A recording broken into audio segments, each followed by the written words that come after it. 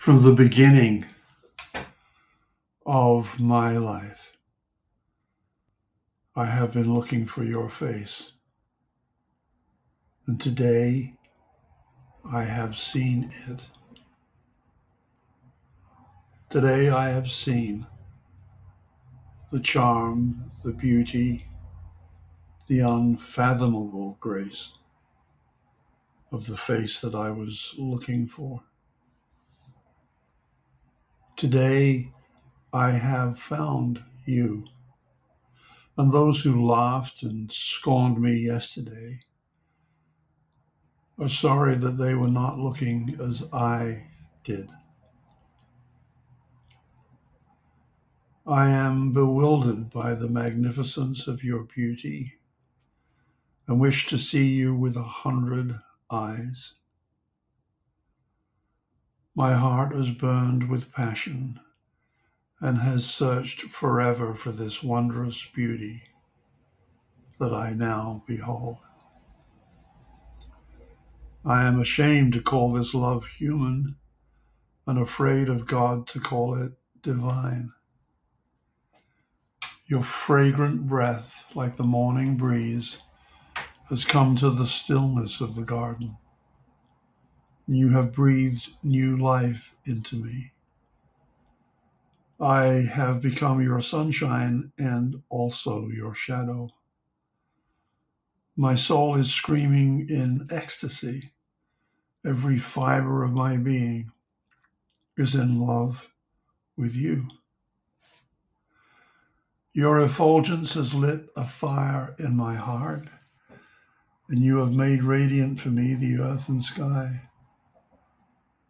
My arrow of love has arrived at the target. I am in the house of mercy, and my heart is a place of prayer. I share this with you this morning, January 6th,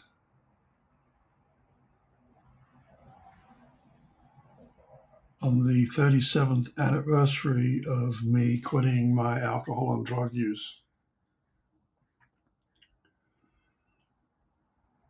In what I understand about addiction generally, and certainly my alcohol and drug use was actually driven by an intense desire to find peace and bliss in God again, and thinking that I'd become separate upon my birth. And that all moments of anger and fear and grief in my life, or which is grief, the grief in my life, are all those moments where I think that I'm separate. And so on June the 6th, 1986, I quit alcohol and drugs and started the journey back to myself, back to who I really am, who we really are, to a love beyond measure, to a love that even to describe it with words like ecstasy doesn't even come close, beyond the suffering and pain of my life. And it was a lot. It's been 37 years of very intense work upon myself.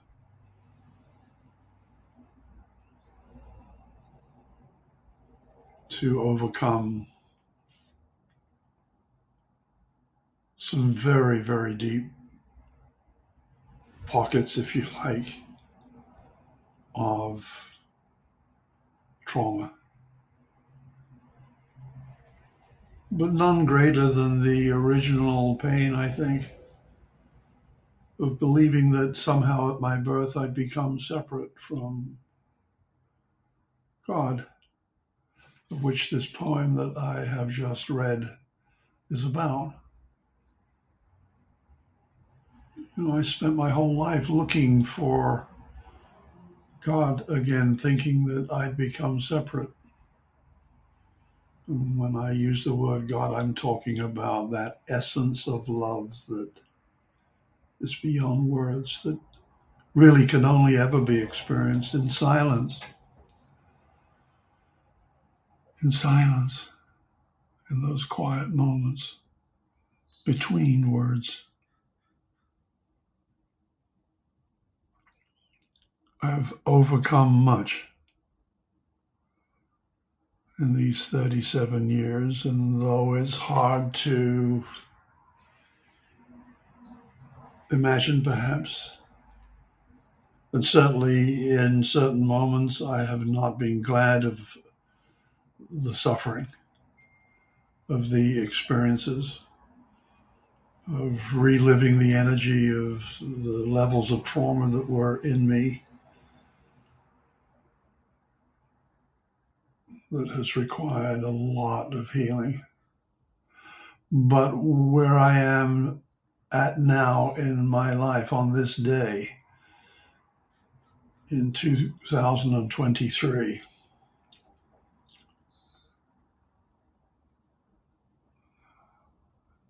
it couldn't have been any different, and I wouldn't have wanted it to be. There's a lot about my life where I have found within me the face of God, the face of that love. And I live it. I live out of that place. In being as kind and as compassionate to others and myself. Because as some of you know very well, we often leave ourselves out. Not very loving and kind to ourselves. I am now, mostly.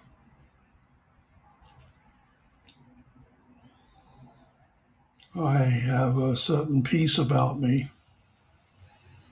even when I'm not peaceful, if that makes sense.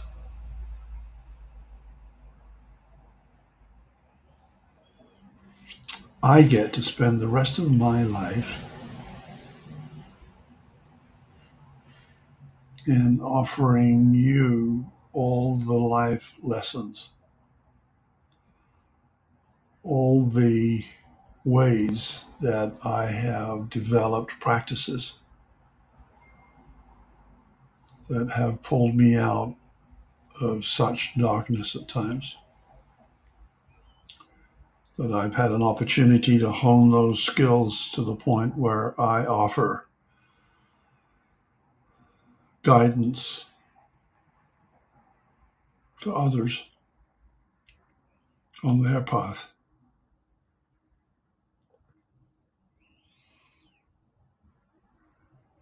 I get to be able to serve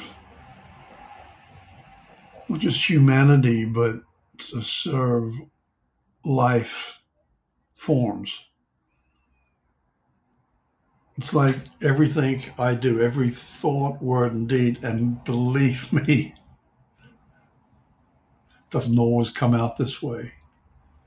But my practice is literally designed to help you or all that is around me to awaken to that love that God within their own sacred heart space. In all that I do, I get to do that.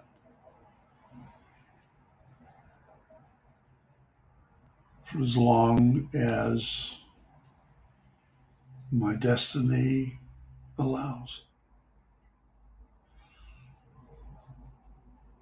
That's a great way to live a life. To spend the rest of my life in being as loving and as kind and as gentle and as just to love people. Not just people, but love.